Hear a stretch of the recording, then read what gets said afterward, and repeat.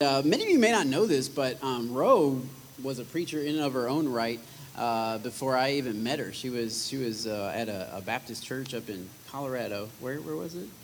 Fraser Valley. Fraser Valley. She was on the teaching team there, and so she could bring it on her own. But we like to preach together sometimes about our relationship and about marriage in general, and really relationships in general. So today we're going to talk a little bit about marriage and really about community. I mean, it's really about the relationships that God has created. And so we're going to talk about something that maybe isn't incredibly popular, but we're going to talk about the power of otherness. The power of otherness. We live in a culture that does not value otherness very much, but God places a high value on otherness. Much of his systems are based in otherness. For instance, when in Genesis chapter 1, when God creates the heavens and the earth, the first thing he creates is light. He says, "Let there be light." All that was there before was darkness. So immediately he creates the opposite. He steps into darkness and says, "Let's get the opposite in here. That's what we need." And because God is not afraid of otherness, he's not afraid of the tension between light and darkness. He speaks light into darkness. And it's not that darkness was bad. It's just it needed its opposite. He created atoms, right? And around atoms are swirling positive protons and negative neutrons. Positive and negative forces around the same atom. And every single atom has to have a plus and a minus sign to it. Every single piece of his creation has within it its own opposite.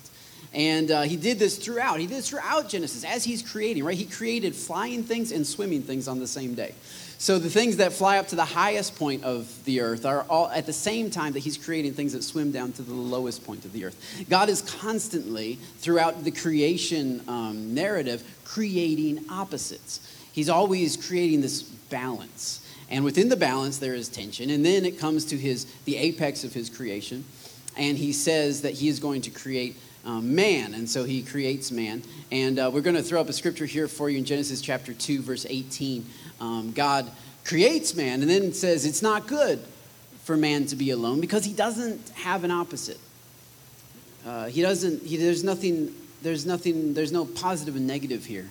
It's all whatever one you think it is. Caught myself.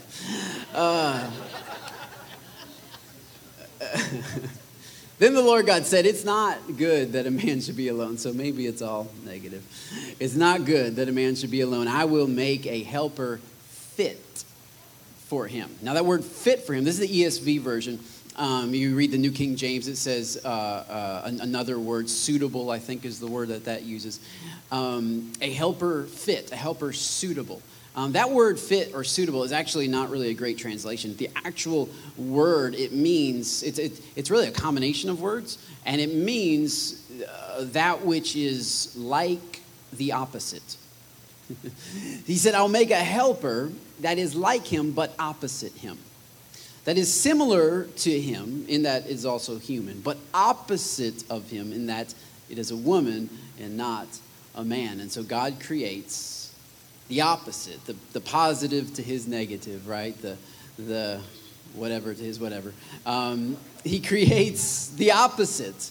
And now he says, this is good. Jesus reaffirms this in Mark. If we can go to Mark chapter 10.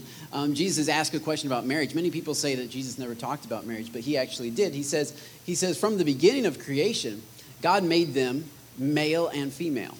So gender is important to God. God made them male and female. They didn't decide that they were male and female. God created gender. He assigned gender to them. And it's very important that this gender is there because right here, for this reason, because of this male and female, for this reason, the reason of this positive and negative or, these opposites that God created, for this reason, a man will leave his father and mother. A man will leave his father and mother and be united with his wife, and the two will become one flesh, so they are no longer two, but one flesh. This is Jesus. These words are written in red. This is Jesus defining marriage. He defines it. This is a male and female relationship, one man, one woman in a relationship where they become one flesh. And so it's meant to be permanent. It's not meant to be, for a season or for a time. It's meant to be permanent, and it's meant to be a man and a woman coming together, these two opposites coming together. This is what Jesus said. Jesus is just reiterating what the Old Testament states about marriage. The problem with this is that we live in a generation that does not like opposites. We don't like otherness. We don't like otherness in a lot of ways. We don't like otherness with regard to races or ethnicities.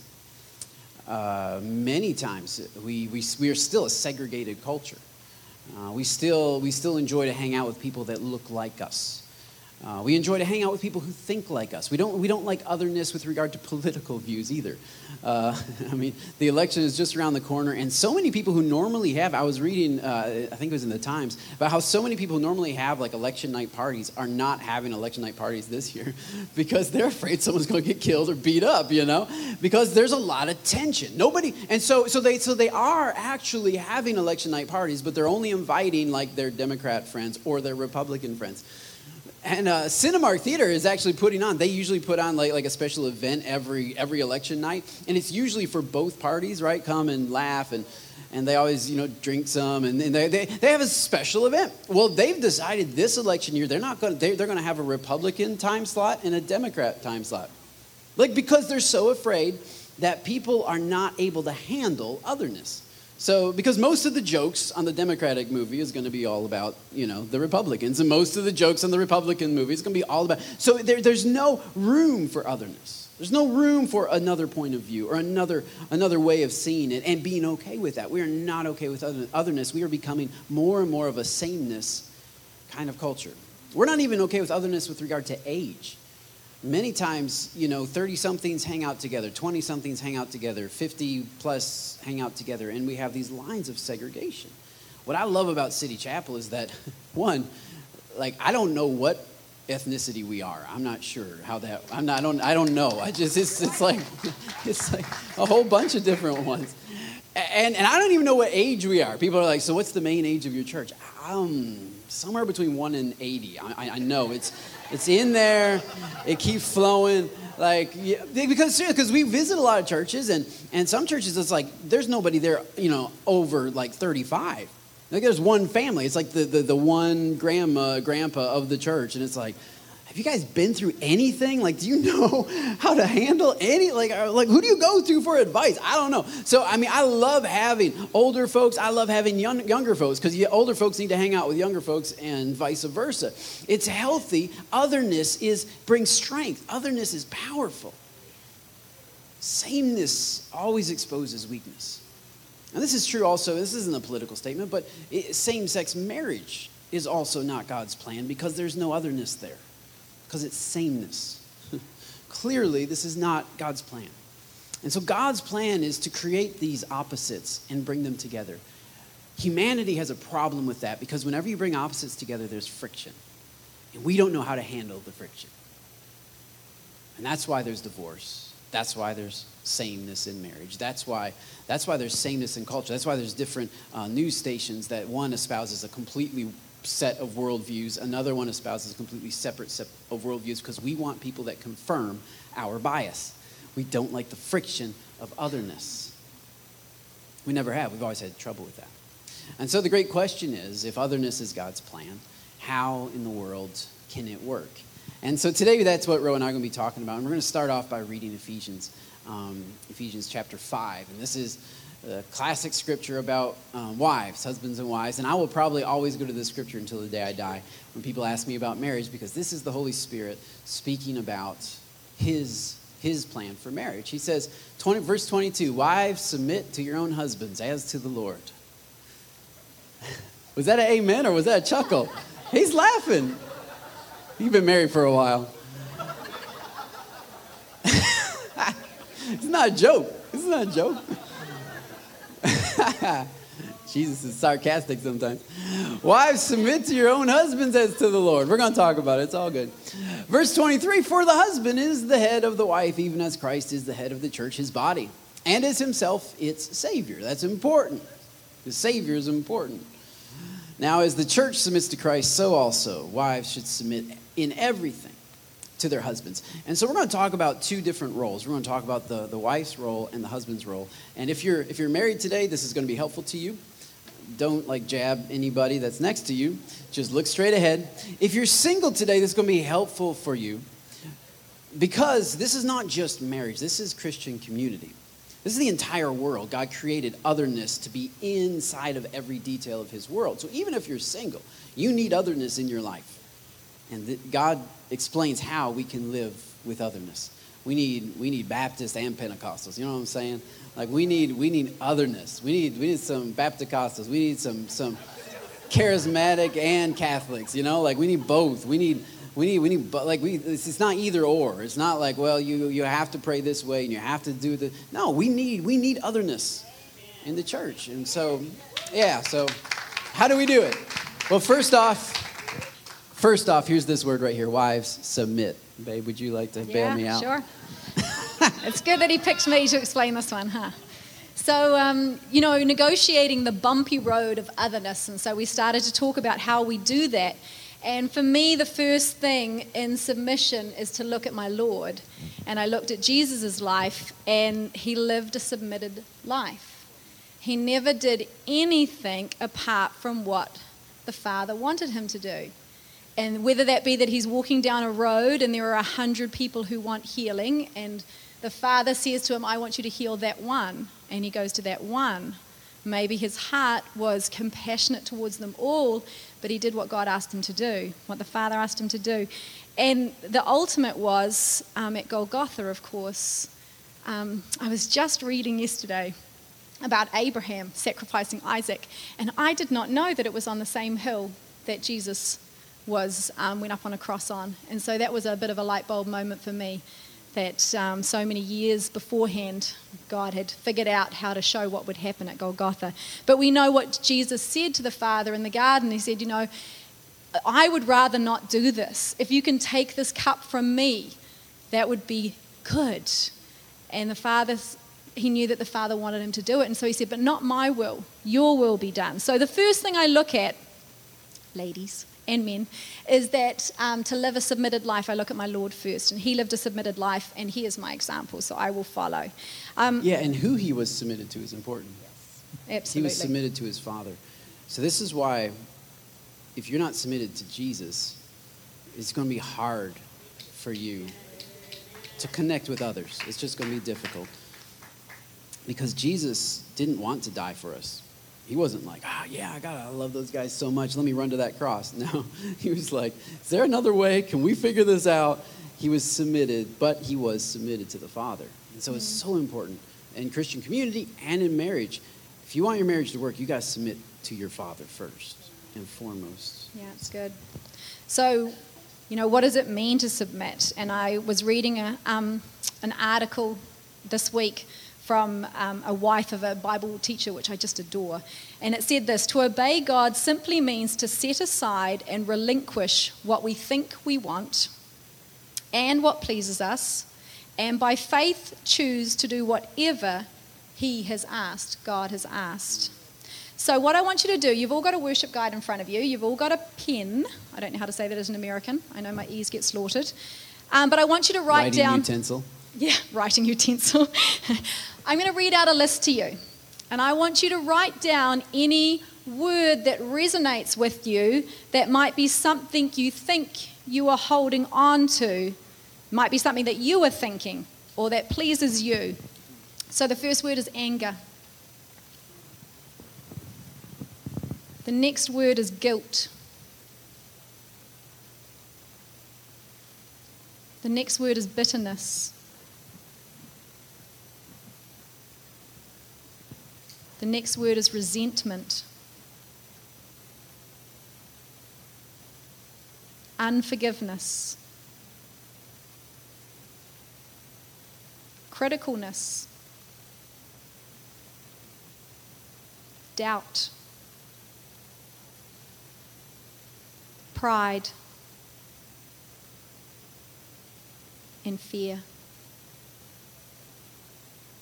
And what I want you to do during the service or after the service or during this week is I want you to go and talk to Jesus, who lived a submitted life, And I want you to say to him, I am starting to understand that living a submitted life means only doing what the Father has asked me to do. And God has not asked you to be angry.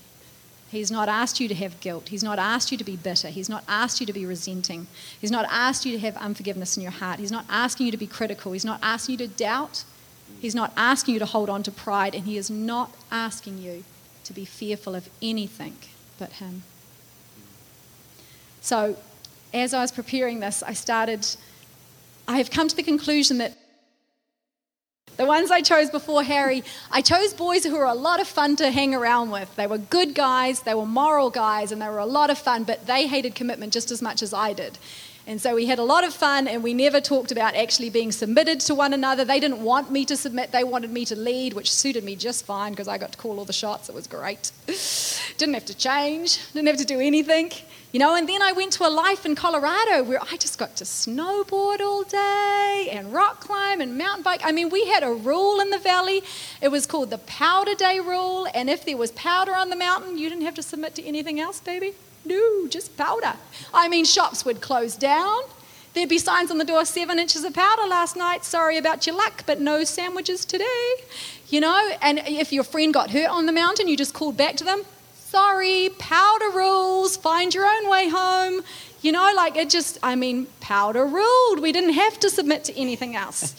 So I look back on that and I'm like, Lord, how did you change me into a girl that actually cares about submission and values it? And he was showing me this week that his mission has become more important to me than any of my missions. And that is how it has changed. His mission is to see all of you and us grow closer to him and be able to honor him and give him glory in the way that we live, in the way that we speak, in the way that we are. And the more involved I get in City Chapel, I mean, we've been associate pastors before, but this is our first time being senior pastors. And when you're senior pastors, you give it all. I mean, it's like being the parent of a newborn baby. Ain't nobody else going to get up in the middle of the night and feed that sucker. It's you. So, here as the senior pastors, it's us. We do it. We lay down everything. We pour it all out. And the more that I have done that, the more committed I have been, the more I have grabbed a hold of his mission. And it has become so paramount in my mind that everything else has fallen away. Not everything. I still struggle. Don't fool that I'm on this pedestal that doesn't struggle anymore. I do. And he hassles me about it, and it's good. But it's getting his mission. Yeah, and that's what the word submission is. I mean, it's sub, under something, under, and then the word mission. So in Christian circles, this whole idea of women, wives submit to your husband, we've kind of jacked that word up. We've really churned it into something different to where it's not with regard to the mission that your husband is on or that your family is on. You don't have to come under the mission. You just have to go along with the decisions. So the danger of that is basically we've turned submission into, one, it not being a heart issue, and two, it being really about that particular male, whatever he's wanting, like in the family. So if he wants to go out to eat here, then that's where we go out to eat. If he wants to go to that church, then that's the church that we go to. If he doesn't want to go to church, then we don't go to church. We've done a lot of counseling over the years, and so many times, ladies, I'll say, so why did you guys move there? Why did you guys do that? Oh, because my husband wanted to. And I'm like, that's all you got? I mean, that's it. Like your husband said we're doing it, and so you just like, is that gonna work when you stand before God? Like by yourself, without your husband, just you stand before God, and He says, "Why did you do that?" You're gonna say, "It was that guy over there. He made me pretty much. There was a rule: submit to your husband." It's what you said. I got to go along with him. No, you don't get immunity. You don't get to hide behind people. You are accountable. Every lady in here that's married, you are accountable for you. You are accountable for your decisions. And so to submit does not mean just to go ahead and go along with everything that this guy just wants to do. I mean, like in the United States Army, if you have a commanding officer somewhere in Afghanistan and he decides that he's going to scrap the mission of the president of the United States. He's gonna, yeah, we really don't need that. I'm gonna turn this into a big vacation for me. So I need you to go fly over to Starbucks, fly in, ship in some Starbucks for me. I need you to be my 24/7 foot massager. I need you, and he just sets up his own little operation. Those soldiers do not have a responsibility to massage his feet. Those soldiers have a responsibility to report him to the ones who are over him because he has abandoned the mission. Have a responsibility in this. We all have a responsibility in this. To submit is not to come under somebody. And and this happens in churches too, where pastors do crazy stuff and people just go along with it because, well, he's the one in charge. No. To submit is to come under the same mission. And if your pastor gets out from under the mission of God, you need to tell him about that. You need to call him on that, and then you need to talk to the one who's over him, which is God himself, and God can deal with that guy. But you have to come under the mission together. You're never meant to submit to a man, always intended to submit to a mission. And this is why I say that sometimes it's easier to just submit to a man, because then you don't have to have a heart check. You can just be like, yes, okay, all right, kids, that's what we're doing. All right, that's what we're doing. You don't actually have to have a relationship. You can just nod and okay, that's what we're doing. You don't actually have to discuss anything difficult. You don't actually have to say, well, I think maybe that doesn't align with the mission of our family. The mission of our family is to bring glory to God. The mission of marriage is to bring us together closer to God. The mission of having kids is to raise up kids that worship God. And so anything that conflicts with that mission, there has to be a voice within the home that rises up and says, this is not okay. This is not right. We have to change course. We have to get back to the mission. And so as far as who does the dishes and who vacuums the carpet, I mean, you guys figure that out on your own. But the role that Scripture says, the way to make this otherness work is there has to be a submission, an under a mission attempt to hold up and to support the husband, to support the one who is the leader of the home, to absolutely honor that person and give that person his rightful place. But it's never meant to override the mission. And so ultimately you're both fighting for the mission. You're both fighting for us. You're not fighting for me. You're fighting for us. Say, this doesn't make sense for us. This doesn't help us. This doesn't benefit us. So you fight for that. And you throw a red flag whenever somebody's going off the mission. And that's okay. It's not divisive. It's not evil. It's not awful. It's not unsubmitted. To submit is to come under a mission, which Jesus came under a mission from his heavenly Father. And we have come under the mission that Jesus has given us. And so we as a church are submitted to the mission of God, which is why we do stuff like Fall Fest, which is why we do stuff like Keep Kids Fed, right? We bring food to the church. Some of us, by the way, we need more people to bring food. That just reminds me. So some more of you guys need to get under that mission. We bring food to the church. We just got 3 more kids this week from the school that said they want food during. It's basically we are feeding kids that can't eat Friday through Sunday. So kids come here, they rely on the school for their food, and then what do they do in the weekends?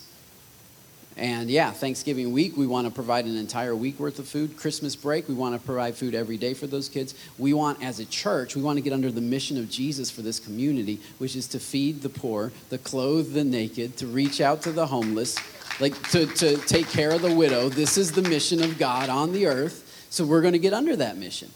And for you to come sit in a church is lovely, but to get under the mission with us, that is what God really wants from you. He wants you to get under that mission. And so it's our job as pastors of the church to encourage you to get under the mission, not because we benefit, not because, the church that feeds the most kids gets some special prize in heaven. This is not the way it works. And we don't get any recognition. No newspapers are rolling up here to talk to us. We're just doing what God's called us to do. And we know that as we submit to his mission, that's where unity comes. That's where otherness can work. But as soon as churches, and this is true, I've seen churches get off mission and immediately division starts rising up and bickering starts rising up and people start going at each other because they're not under a mission. They've pulled themselves out from under the mission of God in their life.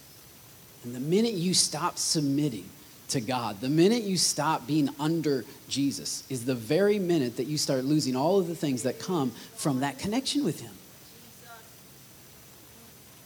I'd like to preach right there, but I'll tell you, submission is so important. Submission is so important. Going on to the next verse, though, we got to talk about the guys. Husbands, verse 25, husbands, love your wives. This word is agape. I talked about that a few weeks ago. Love means prioritize. It doesn't mean be affectionate toward. It doesn't mean be her friend. It means to prioritize her, put her in a place of priority in your life. Husbands, prioritize your wives as Christ prioritized the church and gave himself up for her. This is talking about crucifixion. So husbands, your job is to prioritize your wives as Christ prioritized the church when he died for her. So if the first word is submission, the way to work with the friction of otherness, first of all, submission. Secondly, there has to be sacrifice. There has to be sacrifice. Jesus sacrificed for us. He did not receive anything from the cross. He didn't get any payback from that. He sacrificed for us. His sacrifice was for our highest good. His sacrifice was for our redemption. So as he's hanging on the cross, he is with his very wounds, he is creating a way for the very people that nailed him to the cross to not only be forgiven. They could have been forgiven through the Levitical lamb system, but not only forgiveness, he's making a way for them to be redeemed and cleansed and purified and empowered. His blood is paving a new relationship for those people with his heavenly Father. And guys, this is our role. Our role is to prioritize our wives so that they get closer to God. Basically, when we stand before God, I believe God's going to ask us first and foremost about us. What did we do?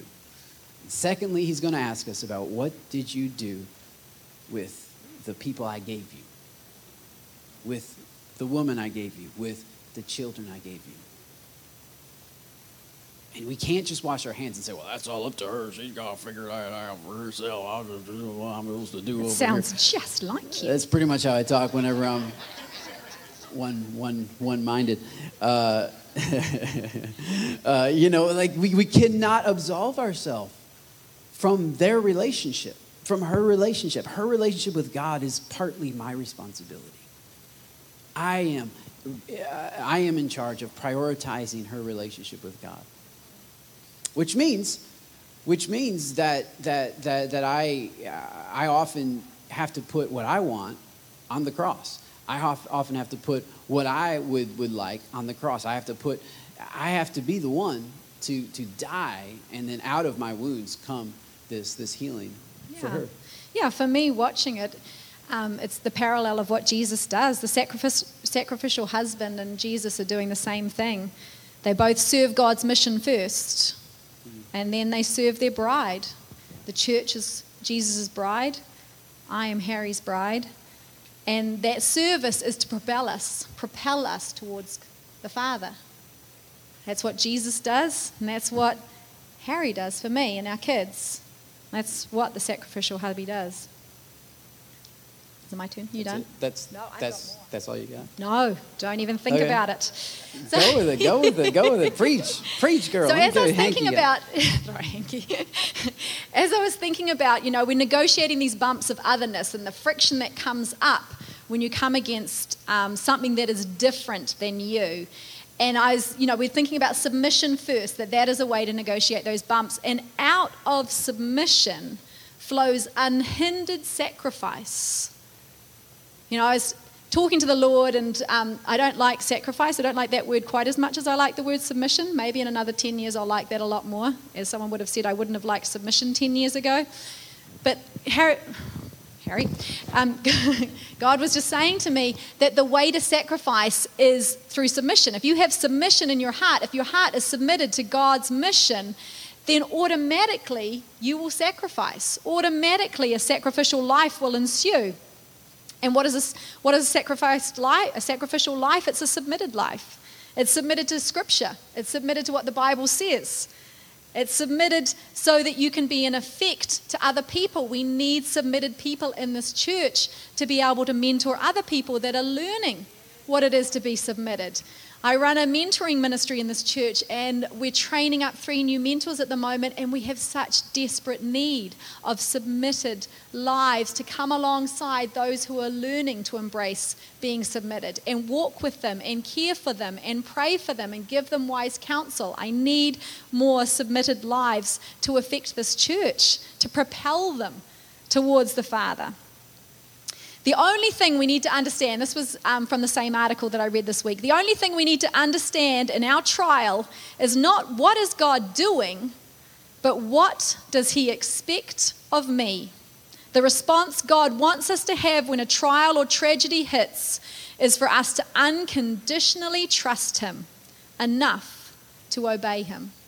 I heard a pastor's wife telling the story this week, and it resonated with me. She said she had a meeting that night. She had to pick up, her and her husband had to pick up a couple to be able to go out to dinner, and they had to pick them up at 5 o'clock if they were going to beat the traffic and make it to where they needed to go. So she had to pick up her little 6-year-old girl from school, and she said, you know, she was part of a carpool, and so she had to pick up a whole lot of kids. She said, if I get there by 3:30, I'll be able to drop the kids off, I'll be able to get home, do what I need to do and get ready for this thing. So she had her timeline.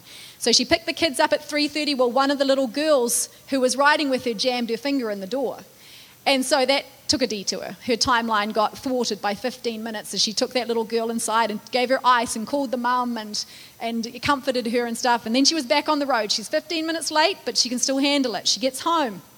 She has to make a souffle, because I've never tried to make a souffle and will never try to make a souffle, but apparently this lady wanted to, because she had some lunch in the next day that she needed a souffle. So she's looking through her cupboards, can't find the one pan that she can make a souffle out of. She realizes her friend has borrowed it. She rings her friend. Her friend's like, I can bring it tomorrow. She's like, tomorrow's not going to work. I need it today. So then she decides, well, fine, I'm going to try it in something else. So she puts all of the ingredients into another pan, doesn't fit. So she puts it into her cuisine art and turns the button, and the whole thing explodes. It starts going. She has egg, she has milk, going all over her kitchen, through her drawers, dripping down the front of her. And at this point, she throws a fit and she starts kicking the cabinets, and she is mad and she is frustrated, and she feels the Lord tap her on the shoulder, and he says, Nancy, that was her name. I'm not pointing at any Nancys in the room. He says, Nancy, will you submit to me right now? I haven't called you to anger. I haven't called you to being resentful of the things that have got in front of your timeline today. I've called you to have peace. I've called you to have forgiveness. I've called you to have mercy, grace, faith, humility, love, joy, patience, long-suffering, kindness, goodness, gentleness, self-control, faithfulness. This is my mission for you, Nancy. Will you submit? And so she said, She said it wasn't easy. She said nothing in her wanted to. She wanted to throw a fit, and she wanted to have a self-pity party. But she said, I will submit, Lord. And she lay down her emotions, and she submitted. And she said she managed to pick those people up in time, and they managed to get to the place. And she said what a better example she was of Jesus and of his love, because she chose to submit. Because when we choose to hold on to that bitterness and resentment, it blocks God's love being able to go through us and reach out to other people. And that's the mission. The mission is to reflect God and to love others. Yeah, and that's where otherness can be so powerful, because we are very different, Ro and I. And so, you know, that difference at first, opposites attract, and God's intentional about that. God tricked me. There's no opposites attract. Then opposites also then repel, because that's natural. And so, you know, there's just this, like in 1,000 ways, like in a million ways, we are entirely opposite. Like for me, you know, when you go to the grocery store, like you get, you have a giant cart, right? And you put all your grocery bags in the cart. Unless you're in Austin, then each grocery piece goes in the cart at a time. And, you know, because you forgot to bring a bag. And so, you know, you push it all out to the car, you fill up the back of your car, you get home, and then you don't have a cart anymore, right? So you need to make trips. You need to, like, fill up your arms and then go in and then come back out, but not Ro. Ro needs to like become the cart, you know. She needs to put like 10 bags on each arm and carry stuff like between her legs and her feet and like waddle on in there, you know, because it takes, 10 minutes for her to like make that journey, whereas I'm like going back and forth and it takes the same amount of time. So anyway, so she's always like, why do you have to make so many trips? I'm like, why you gotta load everything up all the time? How come we can't just like, what's the rush? Nothing's gonna burn down. We don't have any ice cream. It's not gonna melt, you know. And like there's absolutely zero rush. But we're just so different. Like even like, cereal boxes. Like we talked about this a while ago, how when we first got married, I was raised in a Christian home. And so I was taught that, you have your Captain Crunch peanut butter crunch and the way, you open the top of the box and then you have the bag. Well, you pull the bag apart. Like that's what Christians do. They pull the bag apart but there are some compromisers who like to pick up the bag, get some scissors and go like this. Now initially this is easier. I will hand it to you because sometimes the bag sticks. You got to go to the other end and test that one, and it's a little bit tricky, but it's a little easier to just clip it, The problem is though, you lose like 3 inches of bag, right? And that's important. That's legit because now when you pour cereal into the bowl, it goes from the bag to the box to the bowl instead of straight from the bag to the bowl. And pouring's not a problem, but as soon as you pick that thing back up, all the cereal that was on its way to the bowl from the bag, but it was in the box, some of you are completely confused, that cereal anyway, it ends up staying in the box. And the problem with that is, the next morning you go up and you shake the box to see if there's any cereal left, and you think there's cereal left, but no, it's just in the box and it's stale and you can't eat it. And so you get all ready to eat and it's like, nope, the bag's empty. There's just a pound of cereal in the box. Spend a little time on the front end and pull it. Just. Or spend a little time on the other end and lift the bag up. Right, yeah, there's always that. But it's like, just these opposites. We have so many different ways. And those are sort of practical, funny sort of life ways.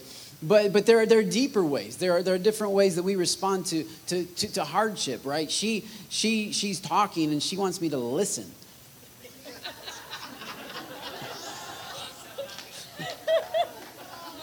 When I could solve it. Like, it's a waste of time. It's just like, let's just pull it apart. This is all you have to do. We don't have to talk about the process.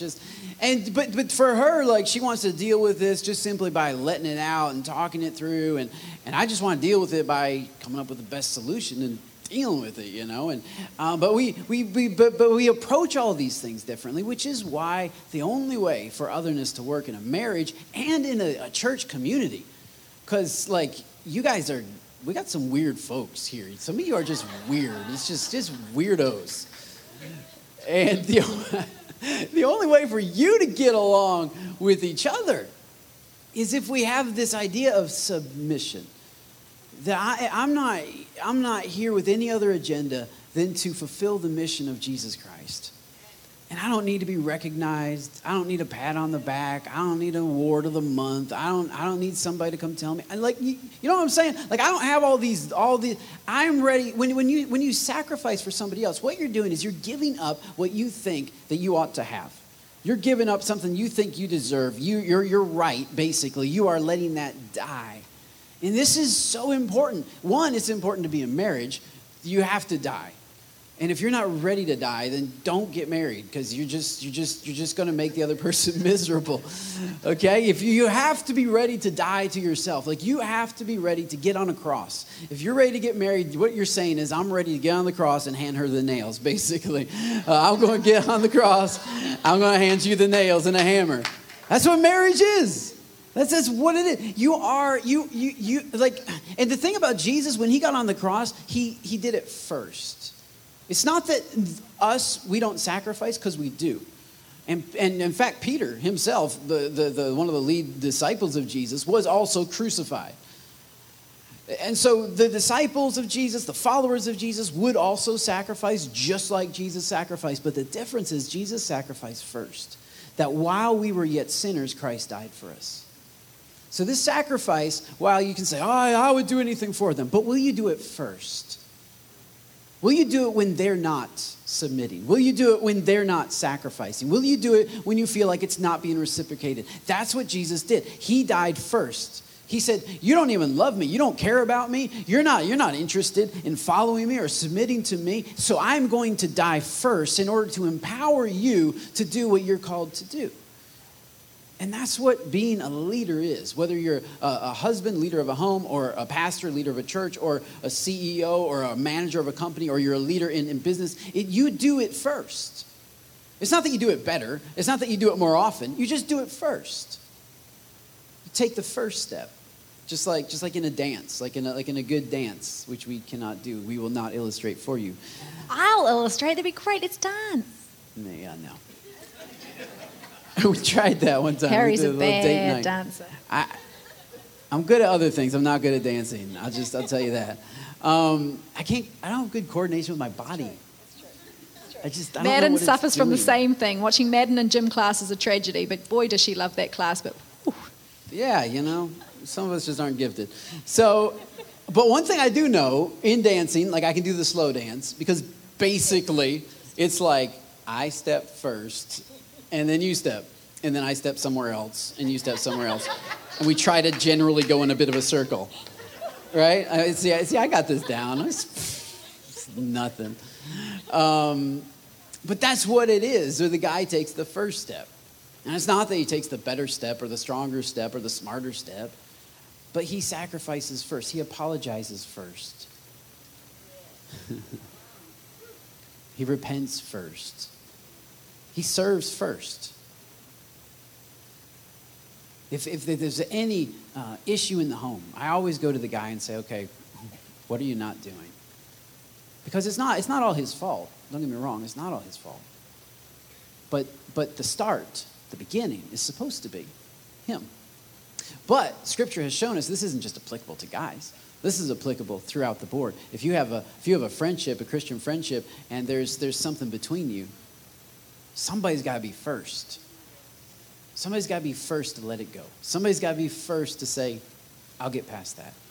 Somebody has to be first to say, I'll let you be human. I'm not going to hold you to a standard that I don't hold everybody else to. Right? So the leader is the one who steps out and says, I will be the first one to forgive. I will be the first one to think the best of a person. I will be the first one to serve. I will be the first one to show up. We are, Madden asked me the other night, so are you kind of the boss at City Chapel? I said, well, sort of. I don't get paid enough for that, but it's sort of. And she said, well, why? And I said, well, because that's what God told me to do. And I did it first. And I stepped out. And Matt and Ro and I, and Madden and Micah as a family stepped out first. And people came along and followed us. People came along behind us and they said, yeah, I want to be a part of that. Yeah, I want to be in on that. Yes, I want to get under that mission. Because we stepped out first. And then we had a launch team of 45 people who came along to all of our little meetings, and we played games, and we went out and we did crazy stuff, like garage sales, and Lord, I hate garage sales. We did garage sales. We did all this stuff so that we could raise barely enough money to buy speakers and lights and stuff. And you say, well, why were they doing it? Were they the only ones who have given in the last 2 years? No. Since we started, several have come and have given, actually more, financially, more money than those people who were there in the beginning. But those people in the beginning were the ones who did it first. They made it possible for you all to show up and to come alongside and to come under this mission. So you have to honor the ones someone's got to get the ball rolling. Someone's got to make the first step. Someone's got to say, there's nothing there, but at least I'm going to bring something to the table. I'm going to start this sacrificing thing. And God's plan is that when that leader starts, whether it's in a home or a community or a family, an extended family, someone's got when that leader starts, that there is a reaction to that, and the reaction is not what you think. So often we stop doing it first because we figure out that it doesn't work, and we say, "Well, I tried that; it didn't work." And the truth is, if you evaluate Jesus' sacrifice based on, did it work? Did those soldiers ever come to know Jesus? Did they ever give their hearts to God? We have no record of that. The Bible doesn't ever tell us. How about half of the people of Austin? No, you can basically say it hasn't worked for, it's really 3/4 of Austin. You don't want anything to do with God. You can look around the world, 7 billion people. Did it work? Well, if you're looking in this room, yeah. But if you're looking in other rooms, no. But Jesus didn't evaluate his sacrifice based on what he thought would work. He evaluated his sacrifice based on what his Father told him to do. And so his Father said, do this. And so he did it. And my challenge to you is stop waiting for something that you think is going to work. For your marriage, for your life, for your job, for your relationships, for your Christian community, for your own walk with Christ. We wait for inspiration when God has called us to obedience.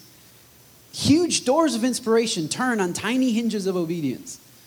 Tiny inches of moment by moment submission, submitting to the call, submitting to what God is telling you to do. It's not sexy, it's not hot, it's not hip, it's not going to, I'm not going to write a bestseller book on it. We're not going to go on TBN with it, but it's just what works. It is the tiny hinges of obedience that open the huge doors of inspiration into your life. And when you deny those moments of obedience, when you think that you can do the door without the hinges, it doesn't work. It doesn't open. Your life doesn't work. Your marriage doesn't work. Your job doesn't work. Your joy disappears. Your passion disappears. You lose the feeling. And you sit around and wait for a feeling to come back when the way the feeling got there was through moments of obedience. The way Jesus built his church was he died first. Nobody ran up to him. Oh, Jesus, I'll serve you if you'll just die for me. Nobody committed to him. Nobody bought into his vision. He died first. You have to die first. You have to say, my life is not my own. I am not able to make my own decisions or define my own reality. The great lie of our age is that we are able to pick out who we are, what gender we are, and who we can be attracted to, and how we're supposed to live, and what our own morality should be. And we will define this. We will decide this apart from God. And it doesn't work. It doesn't work. It's arrogance. It's pride. And it puts you above God. And then you have to try to figure out how to get your own peace. You have to try to figure out how to get your own joy. You have to try to figure out how to get your own motivation. And you don't have it. And so you quit. And it's this endless cycle. But God is calling us to submit to the Holy Spirit in our personal lives and to each other. And to sacrifice for, first of all, our Father in heaven in obedience. Secondly, for each other. You don't have to like somebody to sacrifice for them. You don't have to think they're worth it to sacrifice for them. You don't have to think it's going to work to do it. If you are submitted, and if you are in the place where Jesus was in the Garden of Gethsemane, you're not evaluating if this is going to work or how it's going to make you feel. You're not aligning, even just reading Scripture, right? So this is why it's important to read the Bible, because the Bible tells us the exact word of God and what God says works. And we don't always agree with that, and our culture doesn't always agree with that, and we read that and we're like, that's old-fashioned, or that's dumb, or that doesn't even make any sense. but we don't even feel it. Our conscience isn't even grieved anymore because we've gone so far that we don't even feel when we're doing wrong. So you can't even trust what you feel. You can't trust that, oh, it feels fine to me. Yeah, well, who died and made you God? There's no you. You don't define what feels fine to you. This is what is written. This is the word of God. What does he say about it? What does he say about your relationship? What does he say about your choices? What does he say about the stuff you're putting in your body? What does he say about the stuff you're putting into your eyes? What does he say about the stuff that's coming out of your mouth? Not do you feel fine with it? Does it pretty much okay with me? No, not are you okay with it? Not how does it make you feel? This is what obedience is. I tell my kids, I tell Mike all the time, bud, what did I say? I said to do this. Well, I don't want to do that. And I'm like, okay, so this is a perfect opportunity for you to be submitted when your want is exactly opposite of my want. This is a good time for you to learn. Because until then, you're just a fan. As long as your wants are running parallel with Jesus' wants, you're just in his fan club. But submission moves you from fan club to son. Submission moves you from yeah, I really like this Jesus guy, he's great, to, wow, he just confronted what I thought was fine, what I always did, and what my family always did, and what my culture says is fine, and what on the news, that's what they said was fine, and Facebook certainly agrees with me, and Twitter is all about me, and I got all this stuff, but the Word of God says something explicitly different. And so I submit to the Word. I submit to that, because that is what's going to judge me. He's going to open the books. He's going to say, okay, this is what I told you. This is what was passed down for thousands of years, stained with the blood of martyrs in order to arrive in your lap. So that you would know what is going to bring you life. So that you would know what is going to bring you joy. So that you would know the path to peace. Don't close it up and walk away from it. And wait for peace to somehow mysteriously, magically be waved over you. The path to peace is right in front of you. It's submission and sacrifice. I mean, it's not sexy, but it's submission and sacrifice. It's not motivational speech. It's not Tim Tebow in your locker room before halftime, but it's submission and sacrifice. And it is as boring and as hard and as uphill as that entirely. And it doesn't get any easier. Just in case you're thinking, oh, good, after 6 months, I'll have this down. No, you won't. You will always come back to submission and sacrifice. Even when you're pastoring a church and your name is Harry Fleming, you will always come back to submission and sacrifice. And God will always say, Harry, that thought wasn't right. Harry, that motive wasn't right. That's not submitted to my word. That's not submitted to my ways. That doesn't sound like me, Harry. That's not what I would do in that situation. That's you coming out. That's what you want. That's what you're thinking. You're being selfish. So God still, submission and sacrifice. But it is the way to life. It is the way to joy. It is the way to the fulfilling life that Jesus talks about that everybody's on board for. It is the way. It's submission and sacrifice. And it is the way for a church to grow. It is the way for a church not just to grow numerically, but for us to actually grow spiritually because we spent time together. Because we spent 20 years together, 15 years together. Because we spent our lives together. Church is not just a commitment that, well, I have to show up and do this, and I just have to do that. No, it's a community. You are spending your lives. You're spending your children's lives. You're spending your spouse's life. This is it. This is all we got. This is our 5 minutes. Let's make it count. Let's not just rub shoulders with people and just say, well, I was committed to church because I went there every Sunday. No, what about submission and sacrifice? What about actual connectivity with people? What about real fellowship? Oh, well, they bug me too much. I wasn't willing to be the first one to let go of stuff. I wasn't willing to be the first one to go across the aisle and say, you look kind of lonely. Let's go out to lunch. Let's hang out. What do you need? What's going on in your life? And in marriages, often that's just a good start. Wake up in the morning, babe, what do you need from me today? How can I serve you today? Well, she hasn't served me. No, never mind. Hold up. Just start it off. Well, he hasn't been doing. Yeah, I got that. But how can I serve you? What do you need? How can I die for you today? Because it's a daily thing. And it's a daily thing with the Holy Spirit. Your prayer should be, Lord, how can I die today? What's inside of me today that needs to go away? What is anti you? What's against you? I don't even know. Lord, we just come.